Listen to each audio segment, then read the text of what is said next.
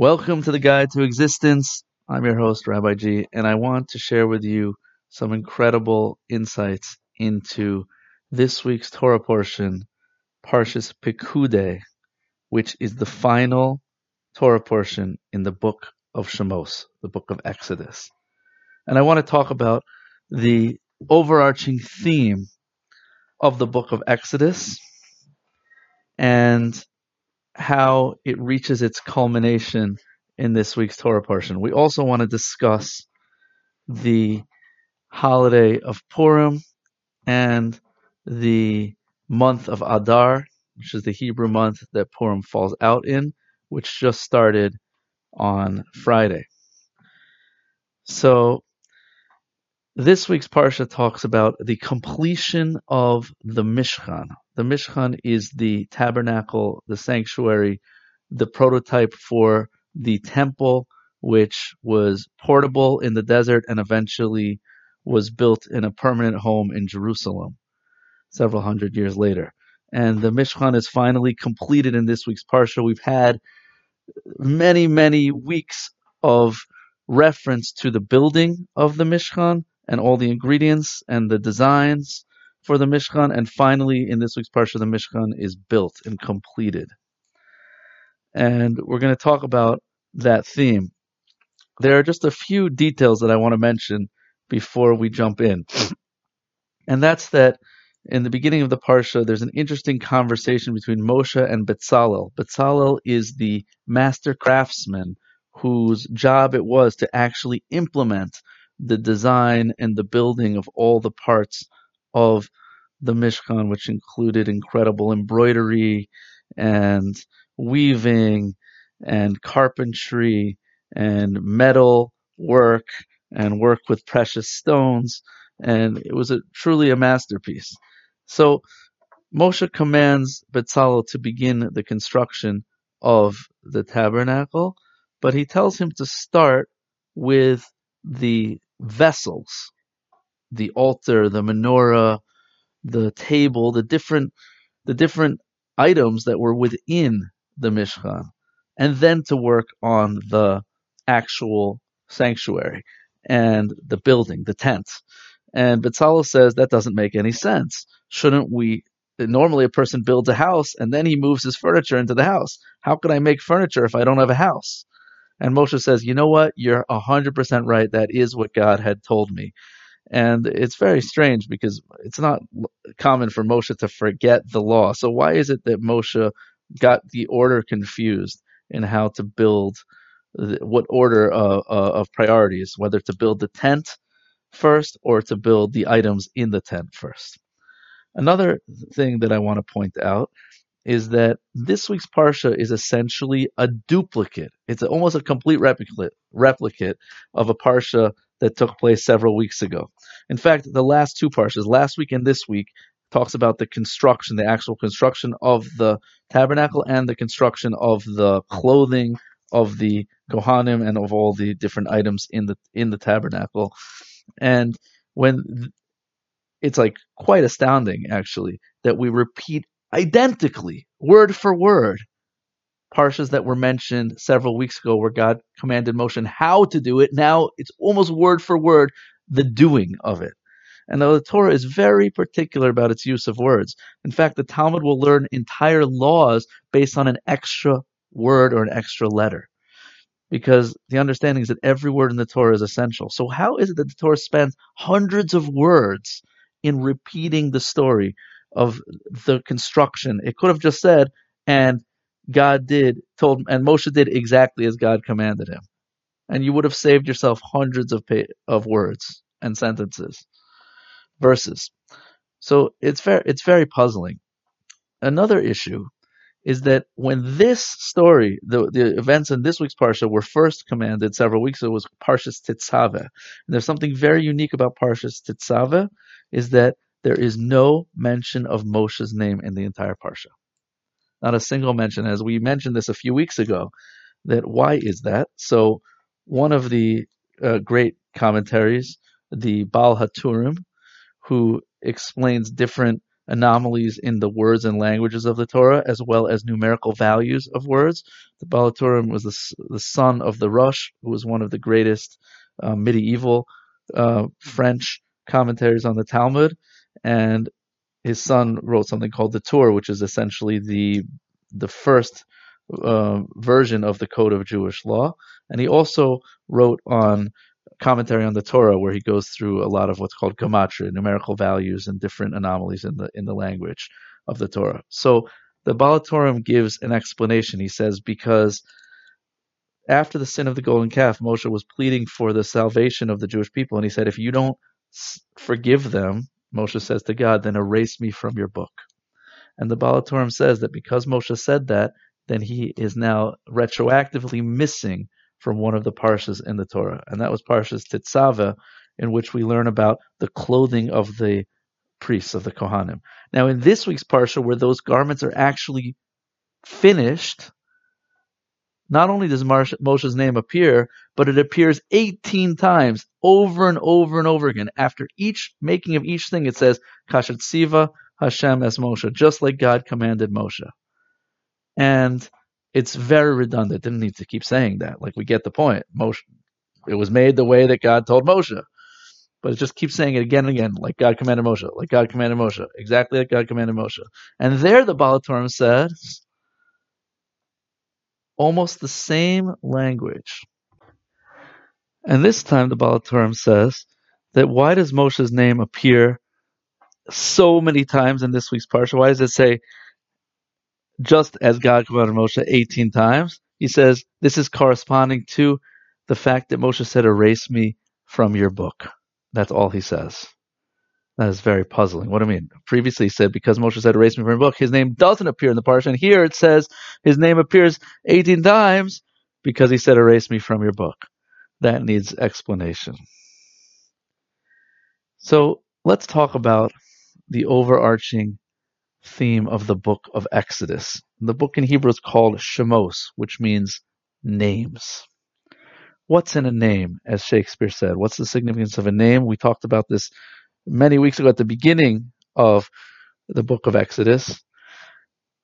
When Moshe is introduced to God at the burning bush, and he says to God, when the Jewish people ask me who sent you, and I say, what name should I tell them sent me? What is your name? Moshe asks God, as if the name is going to really make a difference. I mean, if Moshe knows the name of God, does that mean that God really sent him? So the Kabbalistic commentaries, the Ramban Nachmanides, great medieval commentary on the Torah, says that the idea of a name is really the idea of an expression of self. What Moshe is really asking is, with which character trait will you be using to save the Jewish people? A name is essentially your title. It's the way others refer to you, the way you relate to others. As an example, we all wear many hats, right? I wear the hat of father, rabbi, son, husband, employee, boss, right? We all have many different hats, and these are essentially all our names, the way that we express ourselves in the world. So too with God. God is infinite oneness, but he expresses himself through traits, through wisdom, strength, kindness, etc.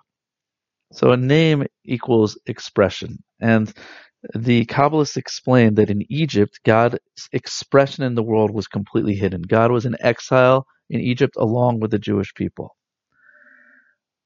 And the way that that's expressed in Kabbalah is that the power of speech was hidden in Egypt. What do we mean by the power of speech? Speech, right? We say God created the world with speech, and God said, "Let there be."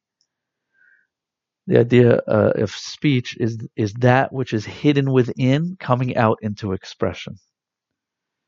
Because speech is the way that we relate to each other. Without speech, I can never know what's going on inside your hidden mind and your hidden heart.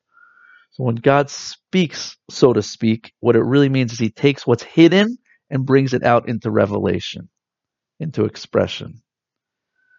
This concept in Kabbalah is called Malchus, which is kingship, translated as kingship, which essentially refers to God being tangibly available for us to connect to Him in this world.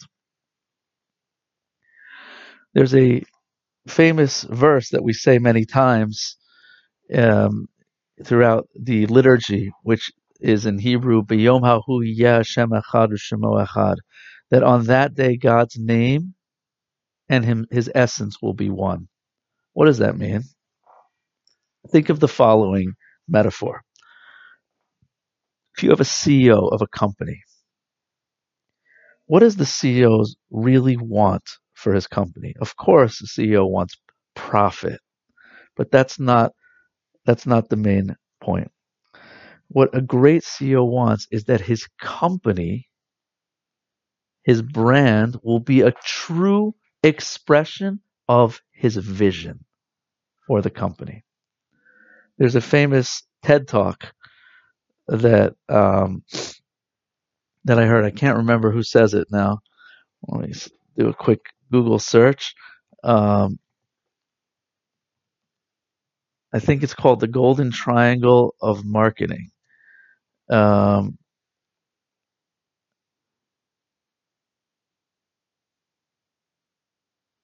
I can't remember right now, but look it up. Maybe you'll find it. Where essentially describes that most companies, when they try to sell something, they tell you what they're selling. We make this incredible widget, and this widget is going to make your life incredible. And that's why we make these widgets, is because we want to help you. But he says that's not particularly effective because I don't really care that much about your widget. But he said great companies, and he gives the example of Google, don't sell what they do, they sell why they do it. At Google, we believe in changing the world, and therefore we invented iPhones. Tell people why you do what you do. Bring people into your vision, into your passion.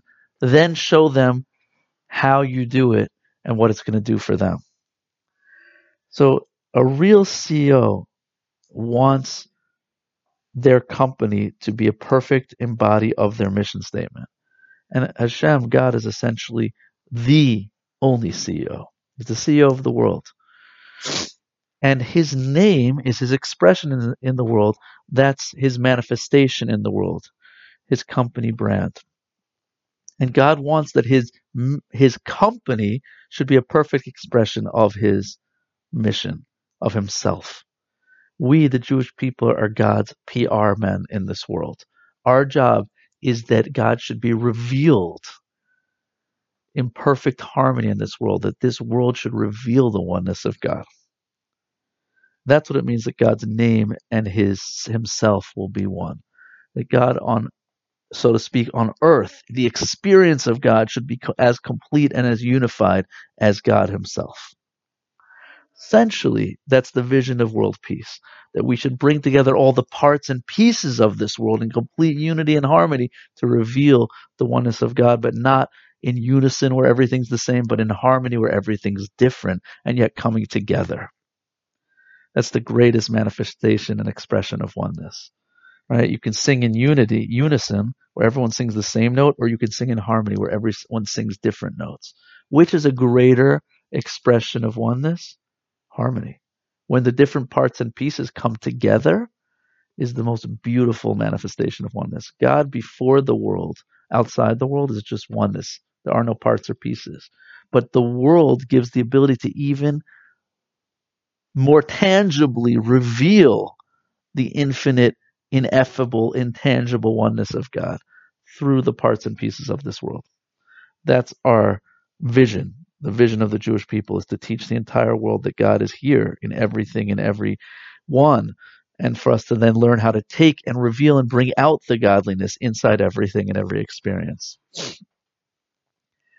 So the ultimate climax of that journey of God being hidden in Egypt, God's expression being hidden, God's presence, which is called the Shekhinah, the divine presence, which is hidden in Egypt, God's speech, which is hidden in Egypt, which comes out of slavery through the desert, climaxing at the giving of the Torah, and finally in the building of the Mishkan, the tabernacle, which is now creating a tangible place where God will be revealed in the world. So the goal for why God created the world, according to one of the explanations in the Talmud, is that God created the world in order that he should have a dwelling place below, that God should dwell with us, live with us in this world. And that's the Mishkan, the tabernacle. It's a place where God is Shachen. The word Shachen, Shechina, divine presence, means to dwell with us. So nowadays we don't have a temple. We don't have a Mishkan. We don't have that central place where God is more revealed and tangible. So how are we supposed to reveal God in this world? Perhaps the explanation is connected to one of the first teachings in this parsha. Parsha says, Elu Mishkan, this is the Mishkan, Mishkan Ha'edus, the the tabernacle of the testimony. And the commentaries question, why does it say tabernacle twice? And Rashi tells us that the Torah is foreshadowing the fact that there will be two temples in the future that will both be destroyed.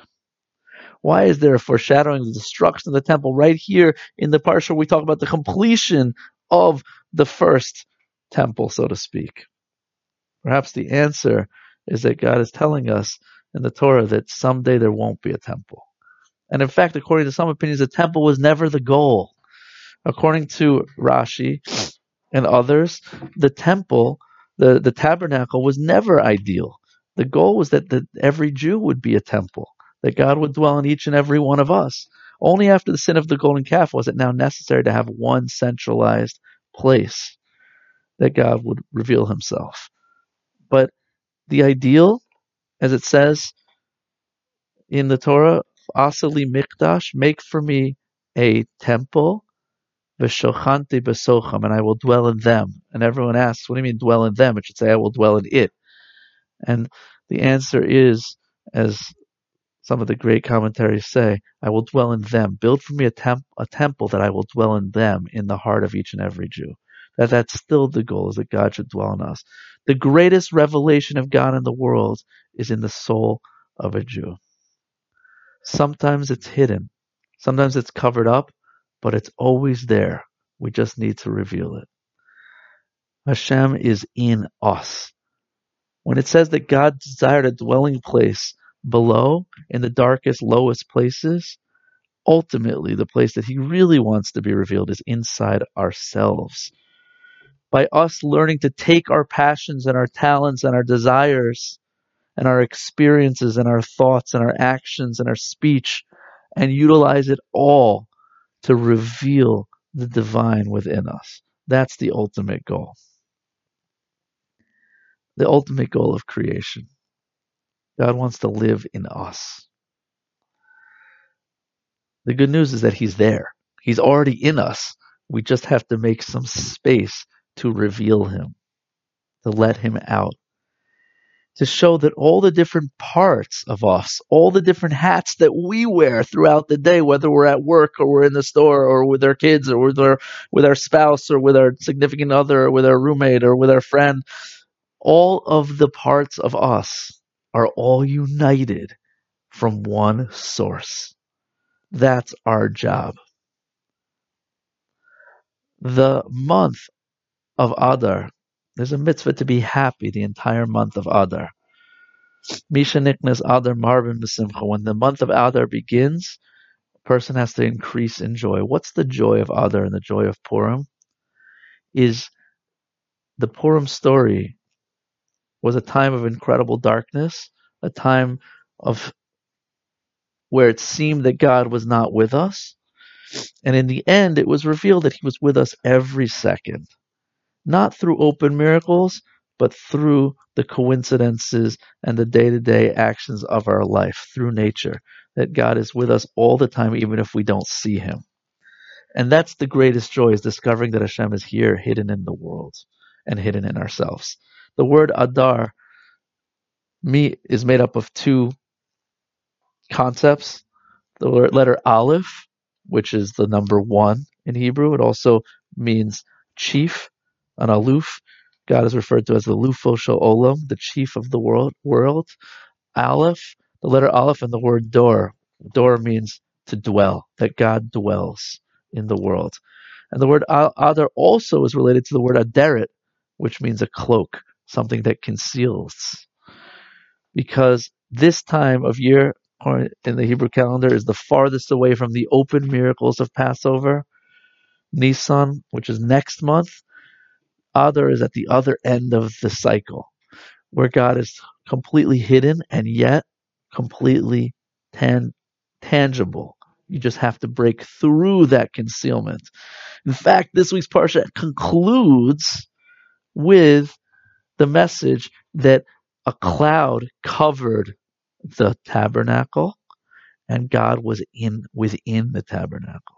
That where is Hashem? In the cloud, in the darkness. That's where God is. So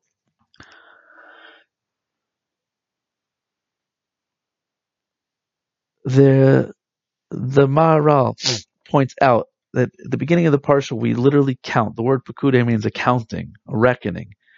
The beginning of the parsha counts all the parts and pieces that went into the building of the tabernacle, all the amounts of gold and all the amounts of silver and all the different items. And in general, in Judaism, we don't count people. There's a custom not to count Jews. If you ever see someone counting Jews, they might recite a verse that has a certain number of words in it in order to count people. Or they might say not one, not two, not three. What's the custom of not counting people? The answer is that the Talmud says that something called an ayin hara, an evil eye, can fall on something only if that thing is counted. What do I mean by that? The idea of ayin hara, the commentaries explain, is when you look at something as if it's an end in and of itself, and you disconnect it from its spiritual source, now something called evil eye can hurt and harm that thing, which we've talked about in the past. Evil eye means looking at someone that your eyes have power. The way you look and think about people actually can harm them or help them. If you look at someone with negativity, if you're jealous of them, if you're begrudging, if you judge them unfavorably, you can actually cause more negativity to come out of that person, or you can actually harm them. On the other hand, if you look at someone with positivity, if you see the good within them, if you judge them favorably, you can actually cause them to become better. Because when we look at someone and we count them, you say, I see you there, one. What you're saying essentially is that I see you. I see the totality of you. And when it comes to stuff, that may be true. But when it comes to people, it's incorrect, because what you see is just a tiny part of who they really are. There's so much more than meets the eye. Everyone has a world beyond what you can see. And without getting into the metaphysical, just the fact that everyone in the world is going through challenges you know nothing about. Everyone in the world has talents in their life that you know nothing about. You might look at someone and judge them without looking at the full picture of who they are and where they've come from. But on top of that, there's a soul which goes way beyond the body. The body is like the shoe that the soul is standing in, but the soul encompasses so much more than what you see in the body. So that's why we don't count people. But the Maharal says that the Mishkan was counted so that the pieces of the Mishkan were each separate. They had the power to be separate and disconnected so that someday the temple could be destroyed. Because if not for the fact that it was counted, the temple would never have been destroyed. Why did the temple have to be destroyed? Because at some point in history when we weren't living up to our standards and the Jewish people were worthy of being destroyed, instead the temple was destroyed. But once the parts and the pieces of the Mishkan were put together, the divine spirit rested in the Mishkan. It became oneness. All those parts and pieces were fused together in an incredible completion. It's similar very much to the creation of the world. The world was created in 6 days. The commentaries explain that from those 6 days, every part of the world was separate and disconnected. When Shabbos came, Shabbos was essentially the soul of the world, which fused and combined and connected all those pieces of physicality together with the union of spirituality. If you think of the world as a three-dimensional shape, so that typically in Kabbalah, we look at three-dimensional objects as means of explaining physicality. So a cube is the most basic three-dimensional shape to represent 3 dimensions, length, width, and depth. A cube is made up of 6 sides. What makes 6 squares into a cube? The answer is the middle, the inner space. That's the 7th dimension. The 7th dimension is that which unites 6 disparate aspects of nature into oneness. Number 7 represents completion. When Hashem finished the world, He filled the world with a soul. That's called the Shekhinah. That's the divine presence that rests and is hidden in the world. That's what Shabbos is all about, celebration of the divine presence of the world. Shabbos Malchusa, the Shabbos queen, is a celebration of the feminine aspect of God, that part of God which dwells within each and every one of us and inside everything and experience. The building of the tabernacle emulates the building of creation. The tabernacle is considered a microcosm for the universe. And we learn out the 39 activities that are not permitted on Shabbos from the building of the tabernacle. Why? Because we believe that those 39 activities that went into the building of the tabernacle correspond to the 39 spiritual activities that God did in creation of the world. So the tabernacle is literally a microcosm for the universe.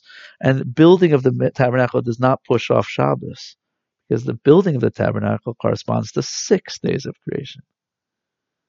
And the completion of the tabernacle corresponds to Shabbos, when it was all finished and the divine presence now filled the tabernacle, just like the divine presence fills the world.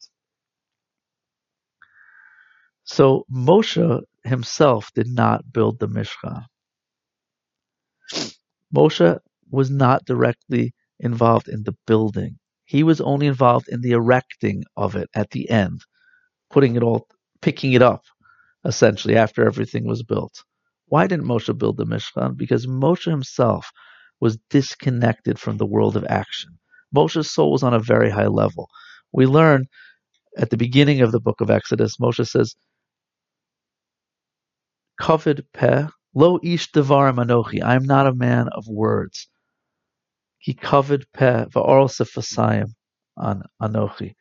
I am heavy of mouth and bound up of lips. Essentially, what we learn is that Moshe had a speech impediment. Moshe was not a man of words. He wasn't a good speaker. He had a stutter, wasn't good at speaking, wasn't an orator. The Maharal of Prague, great Kabbalist from several hundred years ago, says, what does it mean that Moshe had a speech impediment, that Moshe couldn't speak? He says, because speech is the process of revealing that which is hidden within the mind and bringing it out into the physical world. Moshe's soul was so lofty that he couldn't bring it down into his tangible body. He couldn't express the highest levels of his soul into this world. So Moshe was disconnected from the world of action. Several weeks ago in Parshas Tetzaveh, when we talked about the commandments to build all the items that were built in this week's Parsha, essentially the clothing of the Kohanim, Moshe's name is not mentioned there at all. And it seems kind of like a punishment. It says this, we mentioned the Baal HaTurim, who says that because Moshe said, erase me from your book, that he now is punished, that he doesn't appear in a Torah, parsha of the Torah. But what we explained there, few weeks ago was that it's not a punishment at all. On the contrary, Moshe was so bound up with God, he was willing to give himself up, give his life up for the Jewish people. He says, if you don't forgive the Jewish people, erase me from your book. I want no part in your Torah. Moshe was willing to give up everything for the Jewish people, that he essentially at that moment became completely one with the Jewish people and completely one with God. The highest level of existence is non-existence. When you cease to exist and you let God flow through you, you essentially become translucent. That's what we mentioned a few weeks ago. That's the idea of genius. When a person, anyone who has ever had a moment of incredible creativity, whether it's art, music, writing, ideas, when you have that moment, even perhaps even sports, you essentially cease to be there. I've had those moments myself in my life where I felt like I created something that wasn't me, had nothing to do with the actual intelligence that I was gifted. It was something that came from beyond me. That's that's divine prophecy. That's an experience of divine inspiration, of me making space for God to just shine through me. So Moshe is non-existent in that parsha because he was completely nullified to God's will. And in the world of thought, several weeks ago, when the parsha went through all the same verses as in this week's parsha and last week's parsha, that was the world of thought. That was Moshe on Mount Sinai, where God revealed to him his will to create a dwelling place for him below. In the world of thought, Moshe was 100% nullified to God's will. But in the world of action, in this week's parsha, it's a very different story. The Torah repeats painstakingly every single word again to show us that there's a very different experience, the world of thought and the world of action. Several of the great masters say that the greatest distance in the universe is not between heaven and earth, rather it's between a person's mind and their heart. That bringing something from our thoughts into our feelings, which lead to action, is infinitely far apart. And that's really our job, is to bring what we know into what we feel and what we do. That we should live a unified life, a holistic life, a life of integrity. So the Torah repeated it again to show us that it's completely different, the world of action from the world of thought. But now, in the world of action, Moshe's name is mentioned. Why does it say again and again, like God commanded Moshe, like God commanded Moshe, like God commanded Moshe? The answer is because it was a perfect transmission from the world of thought into the world of action. And just like Moshe was completely nullified to God in the world of thought, that he doesn't even need to appear, in the world of action, he essentially becomes the conduit between God and the final product. He is the one who's commanding, just like God commanded Moshe and Moshe commanded the Jewish people to create this work. He's literally now the one that's doing the commanding.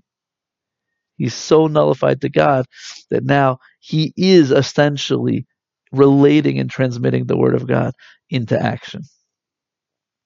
So why is it that Moshe gave over the wrong instructions to Bezalel?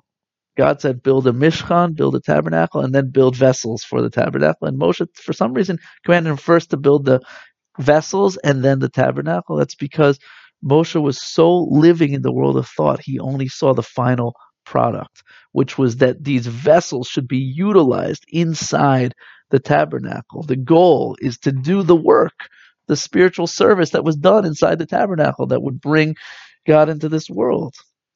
So he was so focused on the final goal, which is that the ultimate vision and mission of the CEO should be revealed in the world. But he had no connection to the work of building the Mishkan itself, because he's not living in the world of work. He's living only in the world of thought and how that thought is going to finally be revealed. The process of going from thought to the end goal, that was not Moshe's. expertise, so to speak. So, in conclusion, tell you an amazing thing. Uh, just to summarize, the book of Shemos is there is a journey from the hiddenness of God to the revelation of God in the Mishkan and the tabernacle, and the whole month of Adar is the celebration of finding God in the hiddenness of this world, in the hiddenness of our soul, of ourself, and revealing the divinity within us, within each and every one of us, seeing the divinity in others, learning to see the good in each other, and ultimately has to start with seeing the good in ourselves.